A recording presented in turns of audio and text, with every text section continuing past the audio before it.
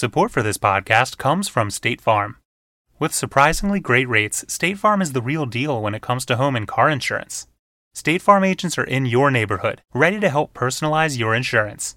And you can manage your coverage, pay your bill, or even file a claim right from your phone with the State Farm mobile app. Visit statefarm.com today to get a great rate without sacrificing great service. That's statefarm.com. When you want the real deal, like a good neighbor, State Farm is there. Support for this podcast comes from Stella Artois. This summer, enjoy the life Artois. You can experience it anywhere, from your patio to the tidal basin. All it takes is being present, being there, with the people you love and a cold Stella Artois in hand. Wherever you are, you're never too far from the life Artois. Stella Artois. Please enjoy responsibly.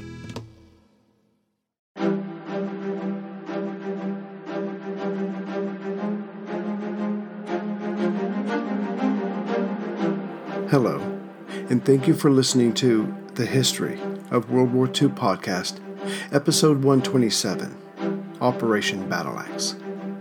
Last time, Operation Exporter, which had started a week before Operation Battle Axe was due to begin, had its ups and then downs.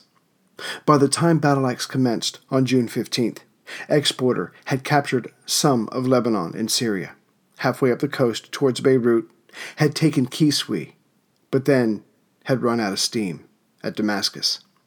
The advance along the coast had equally come to a halt. But now that battle was to commence in the western desert against Rommel, its successful conclusion was looked forward to, so men from there could be moved east and then north to restart Exporter. Rommel would be pushed back, Syria and Lebanon would fall, as had Iraq, and the British and their allies would be strong again in the Middle East. As for what came next, well, that would be determined by the man in Berlin. C.N.C. Wavell knew he was on his way out, but for now he had a job to do and would do it to the best of his ability. Yet for the first week of Operation Exporter, he found himself having to peel away tanks and men from Battle Axe to keep the advance to his north in motion. Of those sent, there were the 2 brigades of the 6th British Division. Their job had been to protect the Nile Delta, which meant that behind Wavell's wall at El Alamein, he found himself with less and less to protect the Suez Canal. So, even more than before, Rommel could not be allowed through to Egypt. Directly in charge of Operation Battle Axe was General Noel Beresford Pierce, and Wavell explained to him how he saw the battle unfolding. First, the enemy forces closest to their line had to be pushed back, which meant that the Helfaya Pass had to be retaken. It was lost within a week of the British recapturing it during Operation Brevity. Then the areas in between them and Tobruk had to be secured. Sollum, Fort Campuzzo, and Bardia. This would take them to Tobruk, where it would be relieved, and finally Rommel and his mix of German-Italian soldiers could be defeated, or at least pushed back beyond the Derna-Mekili area, which would leave, once again, Cyrenaica theirs. This, of course, was a very general, sweeping concept, but that's what C&Cs do. The generals under them handle the details. And General Beresford Pierce had his plan. It just wasn't that original. Basically, he was coming at Rommel with a souped-up version of Operation Brevity. There would be divisions instead of brigades, brigades instead of battalions. But it should be noted, most, if not all, of these units were under strength and not using the latest of what British war manufacturers had to offer. To compensate for these undermanned units, the British had a good idea of what the Germans had behind no man's land. Tobruk was mostly in the hands of the Italians, with a few German units to give them some backbone. The 15th Panzer Division, led by Major General Neumann Silkow, now looked after the frontier area just to the north of Campuzzo. That was formerly held by Colonel Herf's thrown-together force during Brevity. The 5th Light Division had been pulled back, placed in between Campuzzo and Tobruk, and told to rest, but also to retrain their men They would be needed. Rommel was sure of that. And although Tobruk was certainly a high priority in the coming battle, any success there, or anywhere, was based on what happened at Halfaya. To control the Halfaya Pass, or Hellfire Pass as it became known, allowed one to access Sollum up along the coast. It allowed one to sneak up on Fort Campuzzo from the east. It gave one access to the coast for many miles to the north, which opened up the way to Bardia, which led to Tobruk and their surrounded comrades. But holding Hellfire fast were again Germans and Italians, under the leadership of Major Bach, who, like Rommel, motivated his men with his passion, led by example, and got the best out of them. Bach's job was simply to keep the pass from Allied hands, and he and his men were keyed up to do just that. Yet there was one area the British seemed to be unaware of, and that was simply a point on the map, labeled Point 206. It held Axis men and weaponry, but because it was just on the British side of the barbed wire, the approaching cruisers would not be looking for it, perhaps driving right up to it, into a waiting ambush. There was one more area that British intelligence may not have been aware of. Just to the west of Fort Campuzzo was the Hafid Ridge, just a height, like so many others, that one would have to drive around to get to somewhere else. But up on those heights were at least 3 German gun emplacements. The British armor would learn of them soon enough. Before commencing with Operation Battle Axe, it's worth mentioning again that the overall attack plan was nothing more than Operation Brevity with just bigger numbers, and it has to be said that the plan, such as it was not a bad one. Take the Halfaya Pass, have men slip through it, and then attack north between the heights and the coast. Meanwhile, have other forces drive north on the southern or left side of the heights towards Campuzzo, while the bulk of your armor heads north as well, protecting your left or desert side flank, thus taking all before you. But this is an attack plan that most of us would have come up with when shown a map of the area. Yet one can easily doubt that that's how Rommel or General Richard O'Connor, the mind behind Operation Compass, would have chosen to go. It's worth pointing out. Rommel knew the British were coming and how they would come, and during the days of Operation Battle Axe, as his officers fretted over their lost tanks, the Desert Fox just smiled and kept his calm. Turns out the British would be, once again, to a maddening degree, very lax in regards to security, while using their wireless sets. Rommel might as well have just been invited to their discussions, once battle was underway. So the premise was to repeat brevity with larger numbers, but really the numbers weren't all that larger. Major General Messervy, commanding the 4th Indian Division, with support from the 4th Armored Brigade, which had the heavy infantry or Matilda tanks, was responsible for taking Halfaya, then to move north, take Sollum, turn west, and take Campuzzo, and if all was still well, advance north to Bardia. But Messervy did not have all that should have been with the 4th Indian, or the 4th Armored Brigade, for that matter. Of the 4th Indian Division, Messervy had just 2 brigades, the 11th Indian and the 22nd Guards Brigade, which had been on duty since April. His 5th Indian Brigade was in Syria, fighting its heart out, and his 7th Indian Brigade was still holding territory in East Africa. As for the 4th Armored, it had fewer tanks than it was supposed to, and many of those were refurbished units, recently repaired at nearby shops. As for Michael Krieg's 7th Armored Division, its 7th Armored Brigade had just 2, not 3 regiments of tanks, and of those 2, one was comprised of repaired cruisers, the older models. The other was comprised of the new cruisers from the Tiger convoy, but the men had not had the chance to really learn what they could do.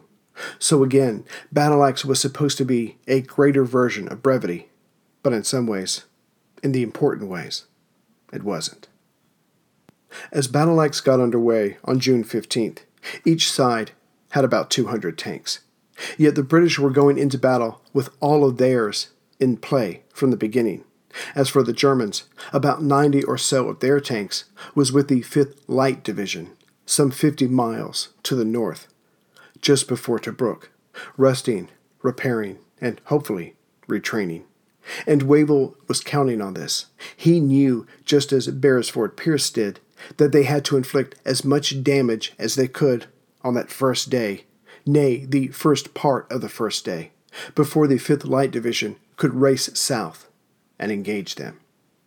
On a side note, Churchill was convinced of the success of Battle Axe, even before it happened, which is why he not only pushed for it to get underway, but didn't hesitate to urge Wavell to release some of it for Operation Exporter.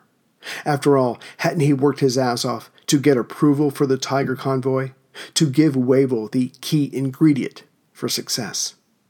Tanks. But as battle commenced, both sides were roughly matched in men and tanks. It would come down to leadership and luck. The days leading up to June 15th saw the RAF doing a commendable job controlling the skies over the soon-to-be battlefield. In fact, Beresford Pierce had more control over the sky than he could have expected. But it was the events on the ground that mattered, and those events were much less clear-cut. And now, here is your mental map of Operation Battle Axe, though there is a map of this area acting as the episode's cover. The piece of North African coast that concerns us is relatively level on the right-hand side, where the British are starting from, but then turns sharply north.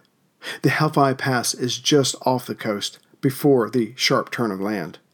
The pass cuts through the heights that go for a long way up the coast, hence the need to control the pass to send men up along the coast.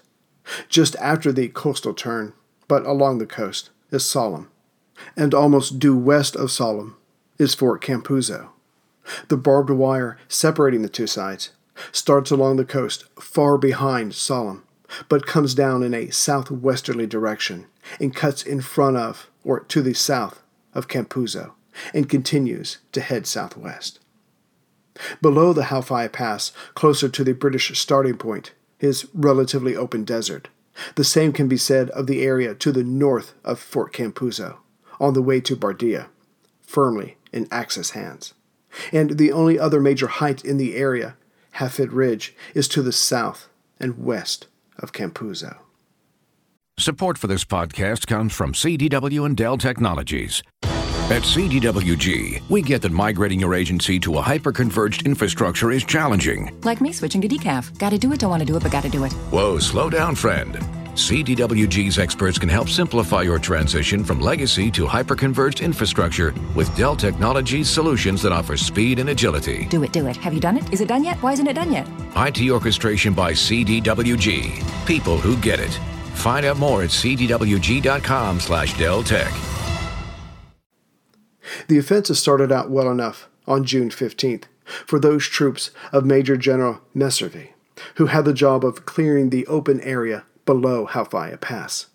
The Guards Brigade and those tanks of the 4th Armor Brigade with them traveled west, approaching the barbed wire fence, itself about 5 miles south of Campuzzo. But right away they ran into something their reconnaissance didn't inform them of. Point 206, which contained a nest of Axis forces, and they opened fire on the advancing tanks and units to the south. Yet to their credit, the Allied forces reacted well, didn't panic, and in short order subdued the trouble spot. The rest of the Guards and the 4th Armored continued on, overrunning the wire, turned north, and got in behind or to the west of Campuzzo, thus cutting it off from help. The fort fell to the Allied forces. By sunset, they had just over 500 prisoners. And that was the good news. As for those attacking the pass, or the armor of Michael Krieg, swinging wide to the west, the results were mixed.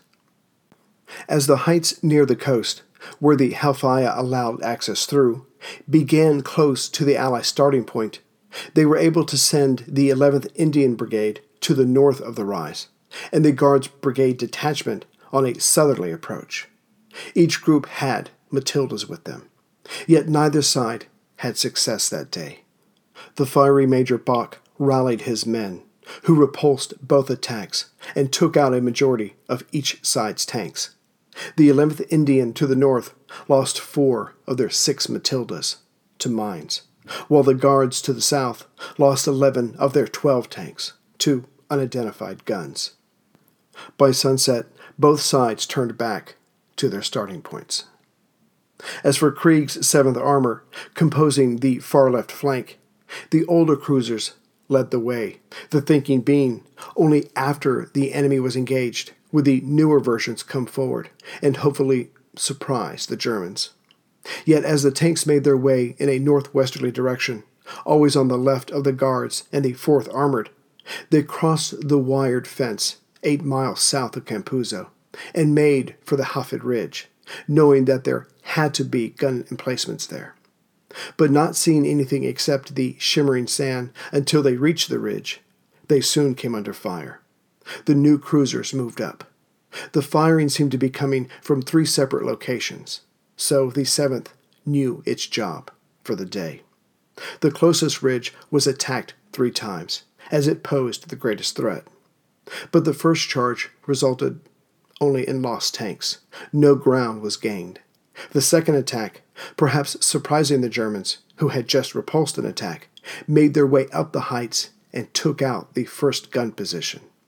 But this gave the British a good view of the second closest gun position.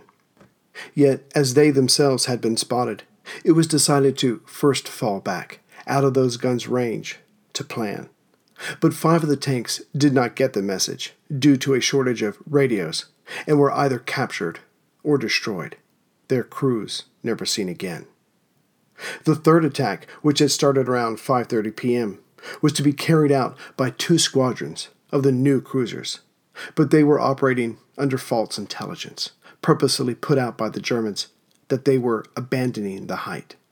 The 2 squadrons raced up before the enemy could get away, and ran right into a well-laid ambush. 11 tanks were lost, 6 were seriously damaged. The rest disengaged. But by then, the leading elements of von Ravenstein's 5th Light Division was approaching from the northwest. They and the 7th Armor Brigade exchanged shells from long range, then broke off after darkness. By sunset, the 7th was down to 37 workable tanks, yet managed to repair enough of them during the night to raise that number to 48 by morning. During the early part of the night, Beresford Pierce went over the day's events as they were reported to him, and overall he was not displeased. It would have been nice if Halfaya and Sollum were taken. It would have been nice if all 3 gun positions on the far Hafod Ridge had been taken. And it would have been nice if the 7th Armored had more than just 48 tanks to work with the next day. But it was what it was, and Beresford Pierce could live with that. So his plans were unaltered. To be sure, Messervy was told to take Halfaya Pass, and then Sollum, but he was also told to release the 4th Armor Brigade to Krieg, who needed the numbers to subdue Hafid Ridge. But Krieg's main job was to make sure the 5th Light Division didn't swing around Desert Side and get in behind them, and the 22nd Guards Brigade. They were holding Fort Campuzzo well enough and didn't need the headache. On the other side of the barbed wire, the German officers were worried about what the morrow would bring. Surely Halfaya would be hit again, as would the guns on Hafid Ridge. But Rommel wasn't worried. He knew what the British were going to do. Not that he was clairvoyant.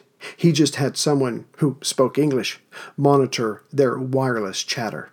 It was reported to him that the 7th Armored was to not allow German armor to swing wide of them and get him behind. He was told that another attack would be made on Halfaya, without armor this time. And having this knowledge, Rommel decided to have a spoiling attack plan put in place. The badly mauled 15th Panzer Division would charge south and retake Campuzzo, then turn east and approach and support Sollum and Halfaya from the north. Meanwhile, Ravenstein's tanks of the 5th Light would indeed come around Hofford Ridge from the west and try to get in behind the British. If they did, great. They were to head to the pass as well, approaching it from the south. If they did not, at least those British tanks opposing them could not support what would be happening at Campuzzo, Sollum, or Halfaya. With the morning of June 16th, the 11th Indian Brigade attacked at Halfaya again, but it was a no-go throughout the day. But at least Bach and his men were tied down there, and so could not help out at Sollum, to the north, which was taken by the 4th Armored Brigade, not a part of the plan, so Rommel was caught off guard. But of course that meant that the 4th Armored did not make its way to the Halford Ridge to help take out the guns or deflect the 5th Light Division. Meanwhile, the 22nd Guards managed to hold off the 15th Panzer Division's attack at Campuzzo, which stayed in British hands. As for Krieg's 7th Armored, they engaged the 5th Light Division, trying to sneak past, and ended up in a running battle 10 miles long, as both groups of tanks traveled southwest, just north of and parallel to the barbed wire. That night they had reached Sidi Omar, but the Germans did not get through. Of course, the 7th Armored was down to just 21 tanks by then. The rest were either in pieces or just enough pieces as to not be of any help the next day. As the night before, Beresford Pierce looked over the intelligence as it came into him and decided to stick with the basis of his plan. The 4th Armored Brigade would be sent to help Krieg, for surely the Germans would stick to their plan and try to get those tanks through. As for the 15th Panzer Division, if they tried to take Campuzzo again, they would be turned away again. But the Germans were thinking along different lines now. Rommel's officers were even more worried than they had been that morning, what with so few tanks. But again, Rommel was calm. He knew what the British were going to do and planned for it. But this time he had a specific objective placed before him. Major General Bach was running low on supplies. His defense so far had been amazing, but he needed more shells and bullets, the very things that kept the pass out of Allied hands. So Rommel decided to have the remains of the 5th Light Division swing east and make for Sidi Suleiman, about 8 miles south of the Halfaya Pass. As for the reduced and weakened 15th Panzer Division, they would ignore Campuzzo this time, swing west and then south of it, cross the barbed wire, and join up with the 5th Light Division, and together they would rescue Bach. If all went according to plan, then they could turn and go back northwest, just to the south of the heights, and attack Campuzzo from the rear. June 17th, the third day of Operation Battleaxe, would determine the victor.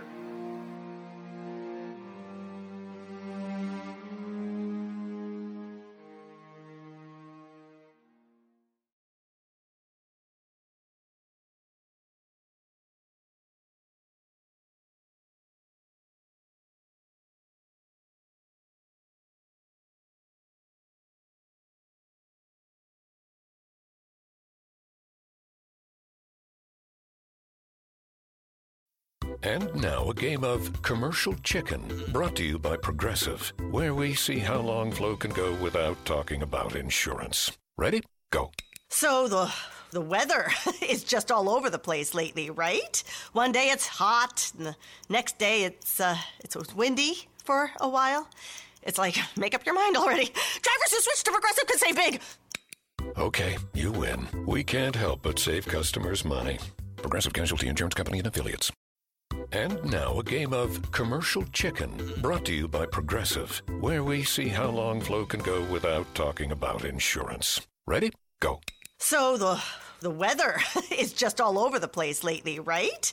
One day it's hot, and the next day it's windy for a while. It's like, make up your mind already. Drivers who switch to Progressive could save big. Okay, you win. We can't help but save customers money. Progressive Casualty Insurance Company and Affiliates.